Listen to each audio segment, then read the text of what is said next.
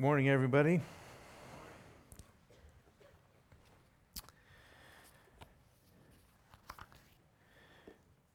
Actually, I brought my Bible up here and don't need it. You don't need yours. We're not even going to talk about the Bible. I have a number of scriptures that I've copied here that I'll be reading, and there's too many to follow along with. So when we get to them, I'll give you the references and then read them.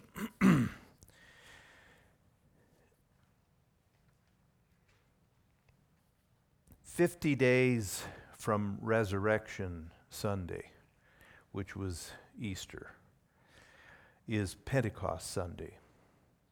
That ends up this year, May 23rd. And in the Sundays counting today and until that day, that's what I want to focus on. There are three, I've mentioned this before, but it's good to remember. There are three great dates on the Christian calendar. One is Advent or Christmas, which is, according to the name given to the Lord, Emmanuel, God with us. So Christmas is God with us. Then Passover weekend, which for the Christian is Good Friday and Easter, that is God for us. What he did for us that we could not do at all, he did in our place, in dying for sin, rising from the dead, defeating Satan, hell, has the keys of death and hell. That's God for us. Then Pentecost is God in us. Actually, Pentecost was more prominent in the New Testament than we have made it. I don't know anybody here that's never heard of Christmas. I don't know anybody here who has no idea about Easter. But unfortunately, due to a specific ignoring of Pentecost, a number of people have no idea what Pentecost is about. Easter, of course, and the resurrection is everywhere in the New Testament. But as far as specific dates, Paul made much of Pentecost. At the end of his second or third missionary journey, he was in a hurry because he said, I want to get to Jerusalem in time for Pentecost. Now, we don't pay attention to Pentecost, but we should. Pentecost is, in fact, the culmination of all of God's revelation, finally. It took God from the Garden of Eden, when he gave his first indication of a Messiah, someone who would come to defeat Satan and sin. Instituted there also, in the meantime, the sacrificial system, which would illustrate and temporarily point to the coming Messiah, who would be bruised on his heel by the serpent, but would crush the serpent's head. When he created Adam and Eve, that creation is, I think, maybe best described by a title of one of A.W. Tozer's books. Man, the dwelling place of God. That's what God created us for. He created us as a place for His Spirit to dwell, fellowship with us, guide us, warm our hearts, teach us. When Adam and Eve disobeyed God,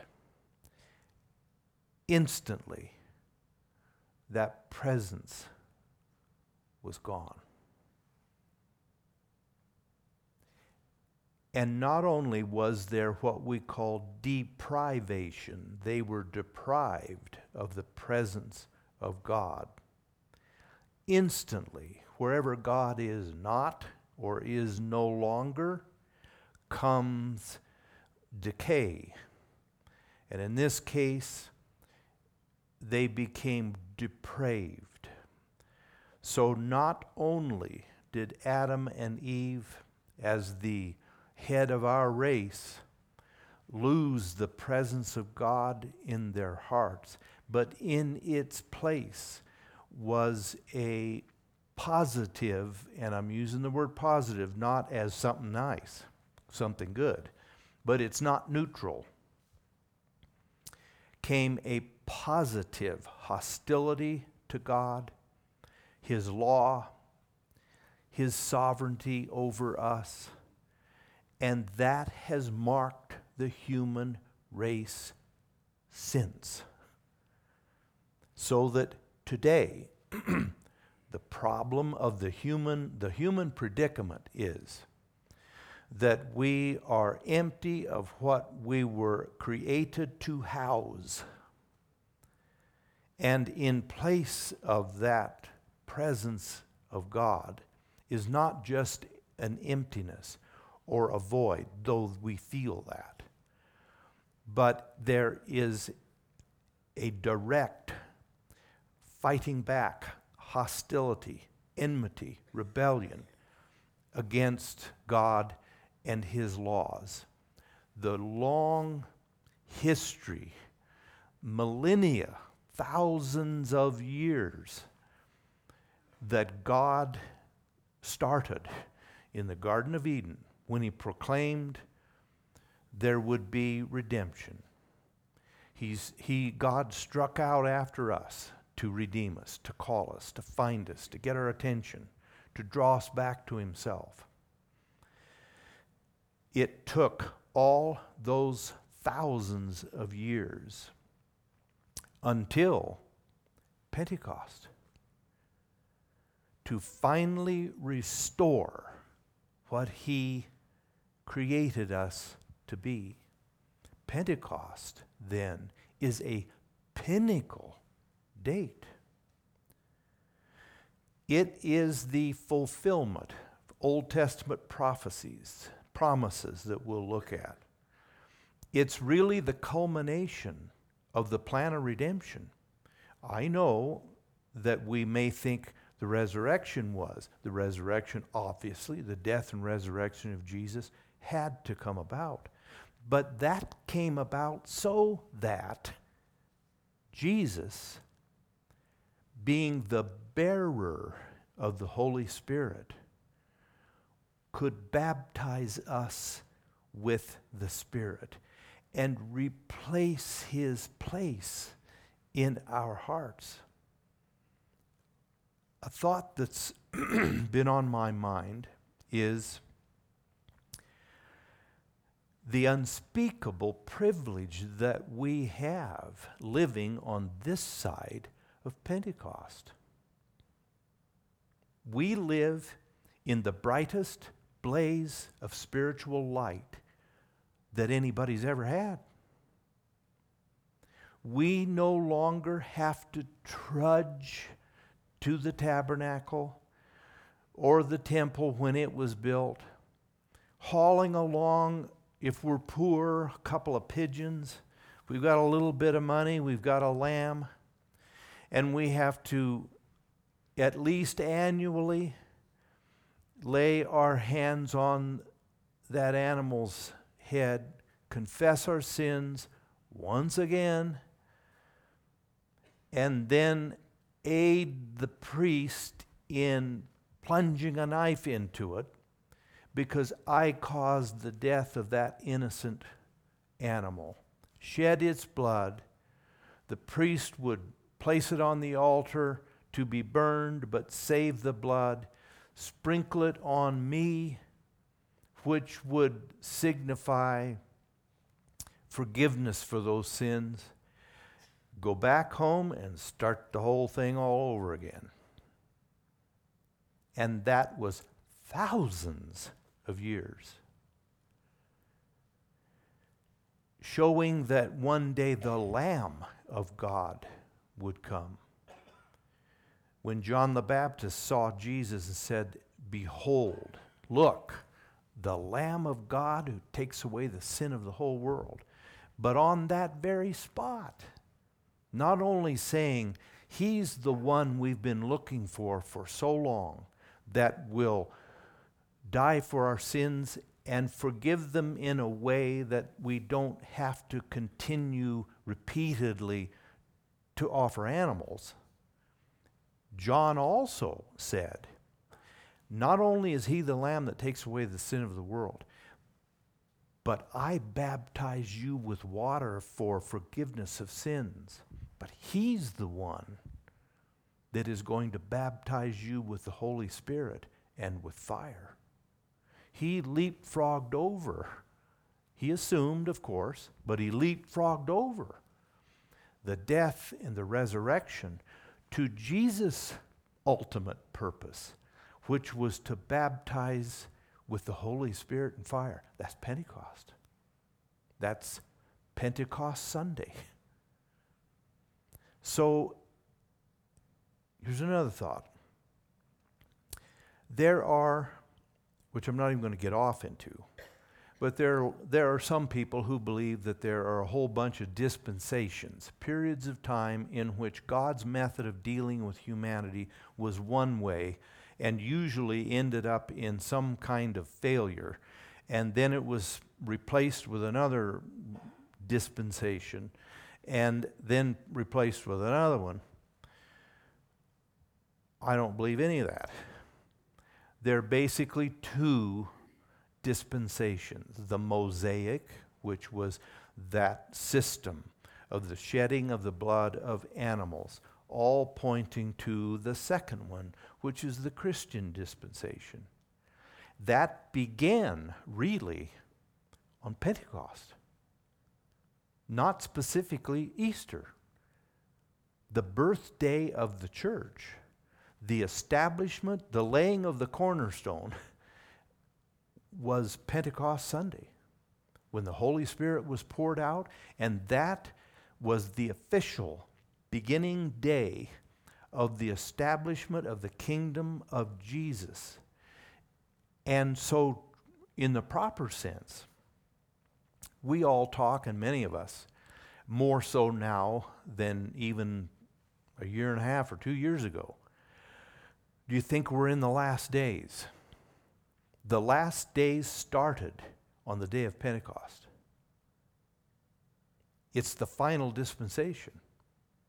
Now, when we talk about the last days, we're talking about the really last days, the final days of the last days, when much darkness will come, followed by the day of the Lord, which is the return of Jesus and Judgment Day. But really, we're in the last period of time, which began on Pentecost Sunday, when the Holy Spirit became available to all, to everyone. Let me look back just a little bit here to the Old Testament. In the Old Testament, the Holy Spirit is present but not prominent.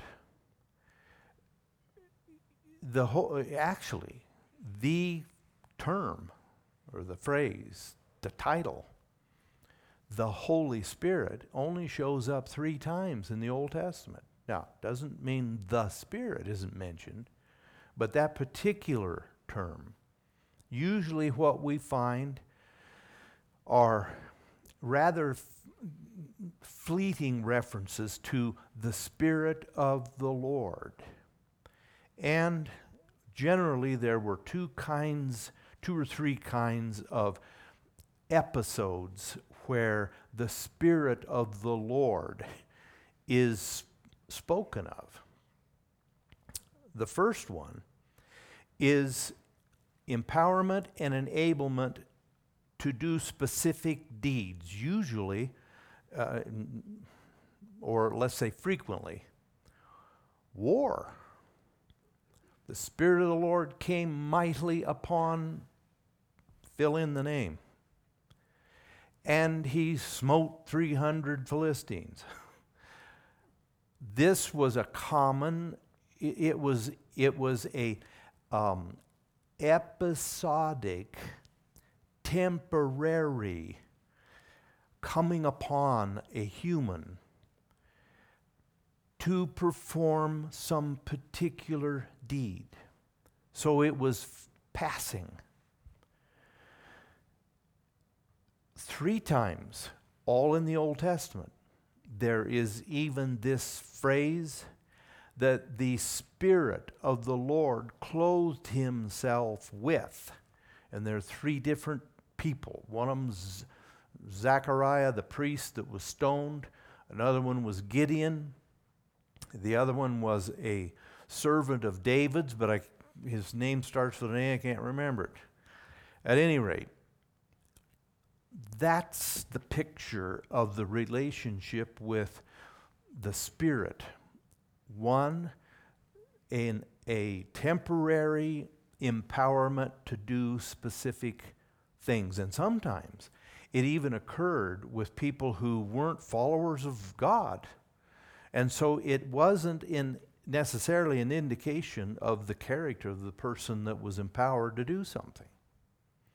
There's a second one, a second way in which the Holy Spirit is spoken of. And that is like the artisans, the craftsmen that built the temple and earlier built the tabernacle. It says the Spirit of the Lord filled Bezalel to work all kinds of cunning workmanship in brass and metal and wood and scarlet and so forth.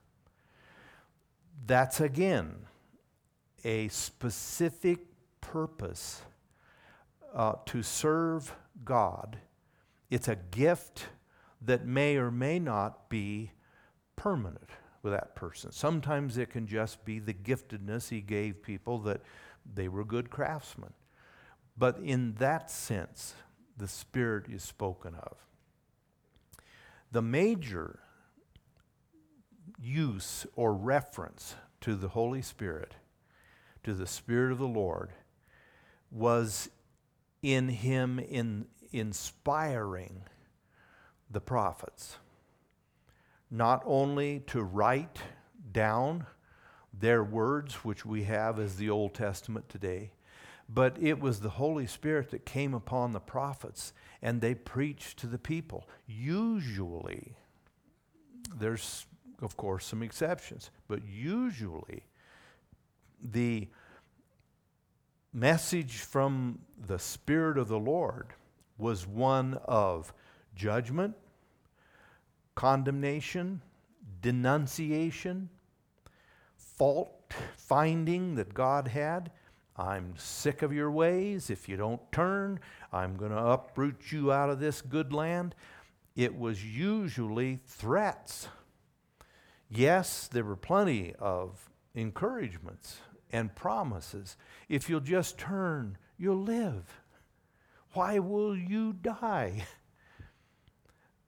The Spirit then's most prominent reference and role in the Old Testament is inspiring the prophets to preach, to speak of the coming Messiah, but also to speak of a coming day when God would give his Spirit in a new way, through a new covenant, in a new kind of fullness. Now, of course, in God's mind, he knew this is not new. It's new to these people, but it's not new to God. It's what he created Adam and Eve to be in the first place. And it's what they lost when they sinned. So God never lost track of his original purpose for making us to be the dwelling place of the Spirit of God. He never meant that he would be on the outside, as Jesus said, "Behold, I stand at the door and I knock, seeking entrance." That was never God's plan. We started out as the habitation of God. Now we find the great maker of the universe, God, in a gentlemanly way, acknowledging the free will of the person inside the house, by the way, who doesn't own the house. The person standing at the door knocking owns the house. But he stands and knocks. Unthinkable. But the whole aim is that he might re-enter, and not to get ahead of myself, but to re-enter that habitation, and not in a guest room. You understand what I mean? He enters to own it, lock, stock, barrel, property, foundation, water pipes, everything. Because it's his. It's always been his. It's always been his. It's his because he made it. Second, it's his because he bought it back with his own blood. Yet he stands at the door and he knocks. The longer any of us, I think, walk with God, hopefully, we recognize more and more all God has done to redeem us. So that, I don't always want to go to the negative, but we are without excuse. We're without excuse. Totally without excuse. Anybody that ever shows up at Judgment Day unprepared to meet God, there's absolutely no excuse with all he's done, not only for us, but then in his appeals to us. And the dignity, really, with which he treats us. I don't know how many of us, I hope I'm never put in a position where I have to find out, but if I had a tenant who took my property and changed all the keys and ordered me off of his property, I wouldn't knock at the door. Those big things that the cops have, whoa, that's what I would do. I wouldn't put up with that. But we don't know what we're talking about. We don't have any idea. I should say maybe I don't. I see things on the news, as most of you do too, and I see the directions that the wicked are going. It seems like they're coming in like a flood. And I can think of an increasingly lengthy list of people that a good heart attack I'd vote for. But even this past week, once again, I was just reminded of of the almost incomprehensible for us love that God has for one lost rebel. I have no pleasure that the wicked die. That condemns me. You understand what I mean? Because I'm about that far from some pleasure. Lord, if I had your power for just 15 seconds, funeral homes would be busy. But God's not like that. He sees the long picture. Hell and destruction are before the Lord. How much more, he said, the hearts of the children of men. So God, well, he doesn't think like we do, but he doesn't leave us there. He expects us to come around to his way of thinking. So really, my way of, Lord, we need fire and brimstone like Sodom. That's not God's first choice, whether it's ours or not. He seeks to restore and redeem, to recapture every soul in whom is the breath of life. So he took thousands of years to finally get to the conclusion of his plan, which is restore me as his dwelling place for his Spirit. Not only did the Holy Spirit enable the prophets to prophesy, they spoke of the coming Messiah, but they also spoke of the giving of the Spirit. There is probably the very first real veiled prophecy, we might say, came from Moses. Moses pleaded with God to give him some helpers. And so God gave him 70 elders because he said, this is too much for me.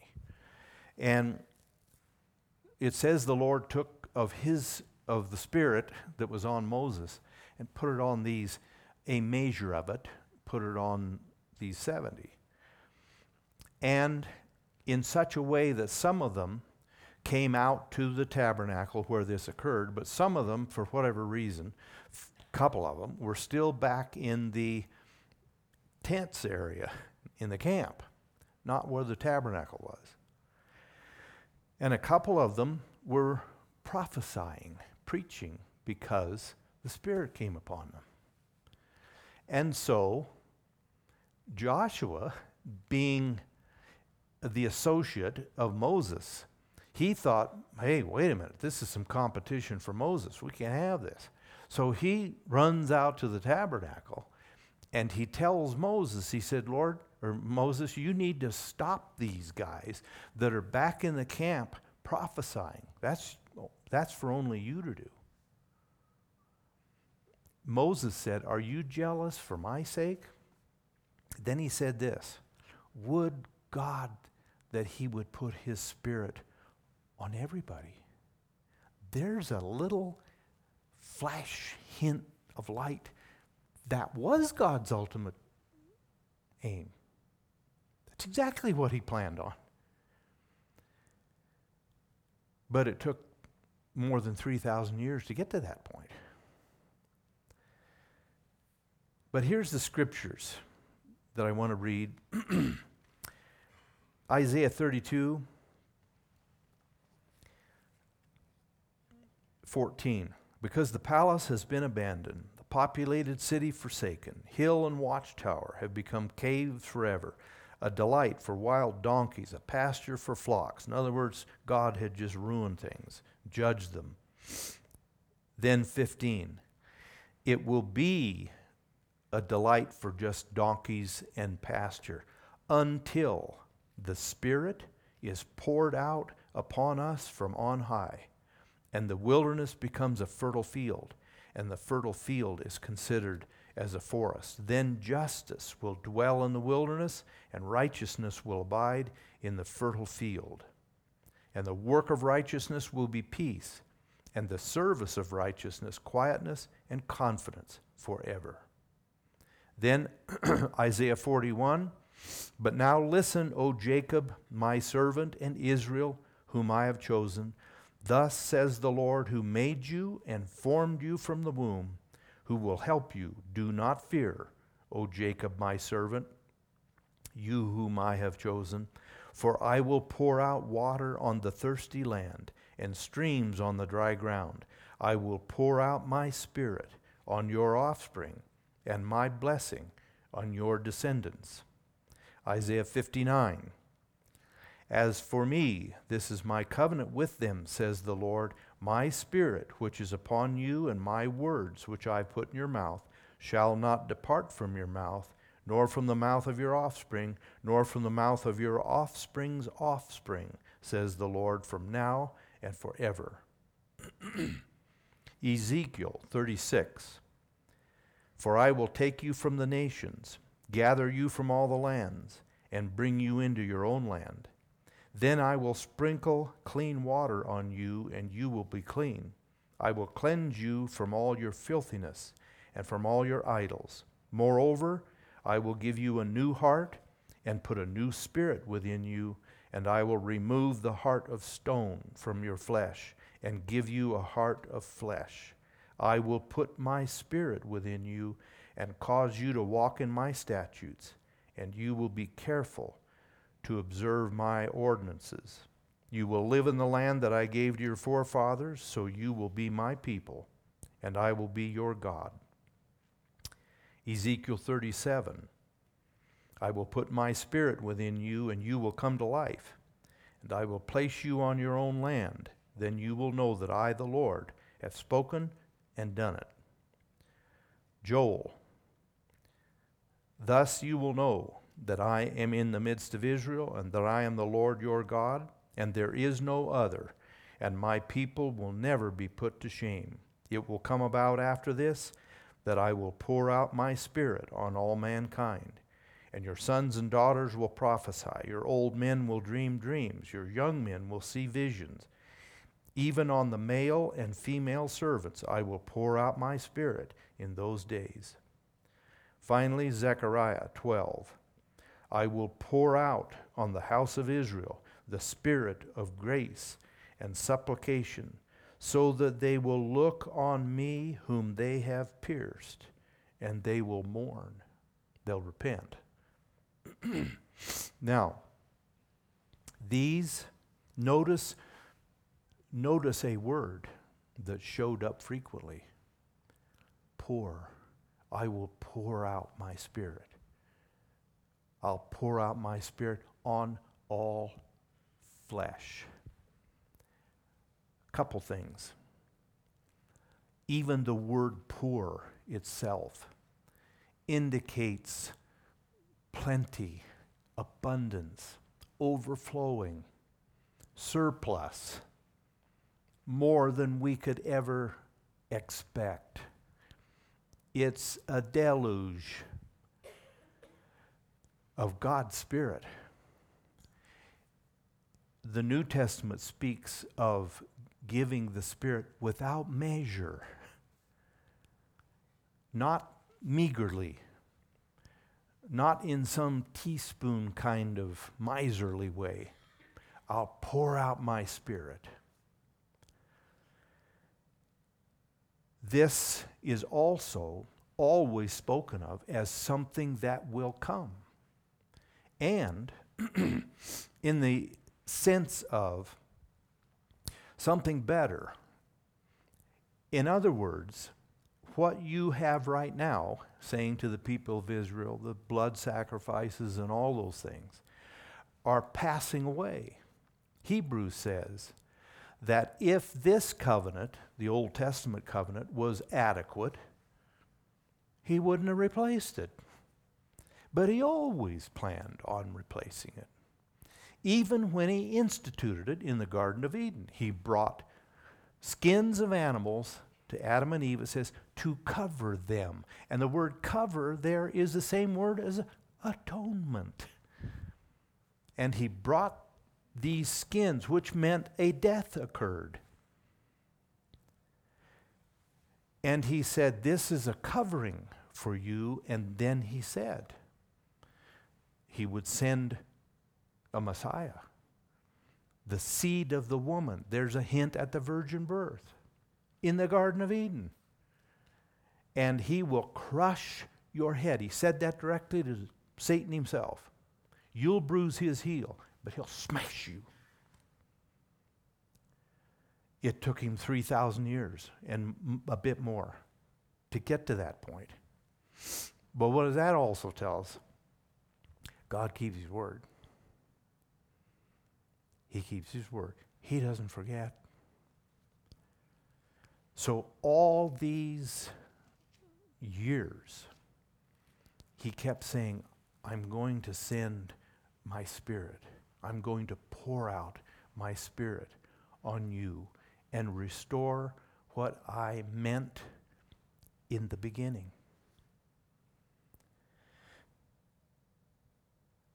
There's a new covenant then that was established on the day of Pentecost. And it is the covenant of faith through Jesus Christ for the forgiveness of sins and for the infilling of the Holy Spirit. Getting a little bit ahead, wherever the Spirit goes, he not only empowers, he not only enlightens and enables, but he always purifies. Always. That's why John the Baptist, even at the very start of his very short ministry, his ministry was 6 months at the longest, and he was the talk of the town. It says all Jerusalem and Judea went out to hear him. And he was baptizing with water for repentance, the washing away of sins, the guilt. But even as he preached in the middle of his ministry of water baptism for forgiveness of sins, he pointed beyond that. And he said in the Gospel of John, speaking of John the Baptist, verse chapter, he said, I would not have known him. So they never met prior. I would not have known him, but he who sent me to baptize told me, upon whom you see the Spirit descending like a dove, he it is who will baptize you with the Holy Spirit and with fire. Not water. It's in addition to, different from, totally different from. And what does fire always indicate? Purging, purifying, the removing of dross, the burning off of that which makes us impure. Here, as in everywhere, we have once again God's repetitious message. We have a double trouble. We have a twofold problem with sin, and I'm not going to just fix half of it. First, I'm going to enable you through the power of Jesus Christ to repent of your sins and quit them, not by our own bootstrap, but by Jesus' power. But beyond that, I'm going to get back behind the habitual acts of sinning that you have engaged in, and get at the inclination that produced it in the first place. I'm getting at the ground out of which the tree of sinning and the fruit of sinning springs. I'm not going to just cut the tree off and then spend the rest of our Christian life trimming suckers that come up from the stump. I'm going to purify the whole thing so that we can, as the father of John the Baptist said, Luke 1, that we might live in righteousness and holiness before God all the days of our life. That's the kind of victory and the privilege unleashed on us for all flesh on the day of Pentecost. We'll, of course, look further as we move through the next few Sundays. But somehow, I want us to grasp the large picture of the long view that God has had and his undeviating purpose. Hasn't changed. He hasn't moved a 16th of an inch. This is his purpose, to restore what we lost in the garden. Let's bow our heads.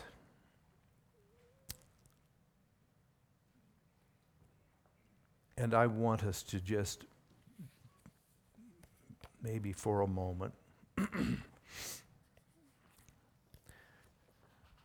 just thank God, even if any of us don't hardly understand much of this, even in a sense of reverence and awe of that we don't even understand that God's done for us, that we are grateful, that we tell him, Lord, I thank you. I don't even understand and grasp it all, but what you have done to enable me to make it to heaven and to be restored to the wonderful fellowship that you created me to have.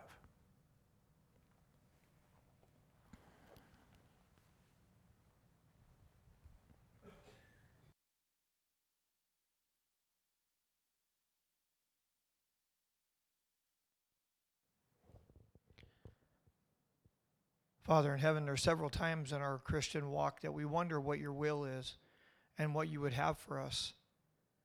I pray as Pastor Dan leans into this next several weeks in this idea of Pentecost and the importance of it, that you would be speaking to our hearts, but that we would be intently listening, Lord, for what you would have us to know more about the doctrine of entire sanctification as we look at the experience that the apostles had in the upper room. That is for us as well.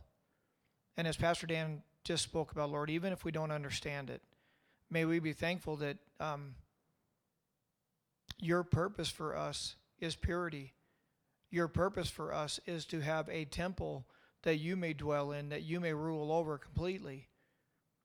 So as we go through these weeks, Lord, I just pray, and I know you're faithful to do it. Help us to be faithful to listen. I pray that you would just minister to our hearts. Show us in the Word as we read Scripture, Lord. Bring things off the page for us. Give us a confirmation and a peace in our heart that we may come closer to this idea of what your complete intent for us are as Christians.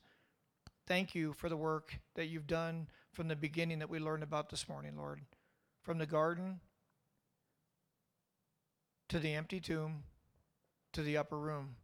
Speak to us about these things, I pray. In Jesus' name I pray. Amen. Love you guys. You are dismissed. Have a great day, everyone.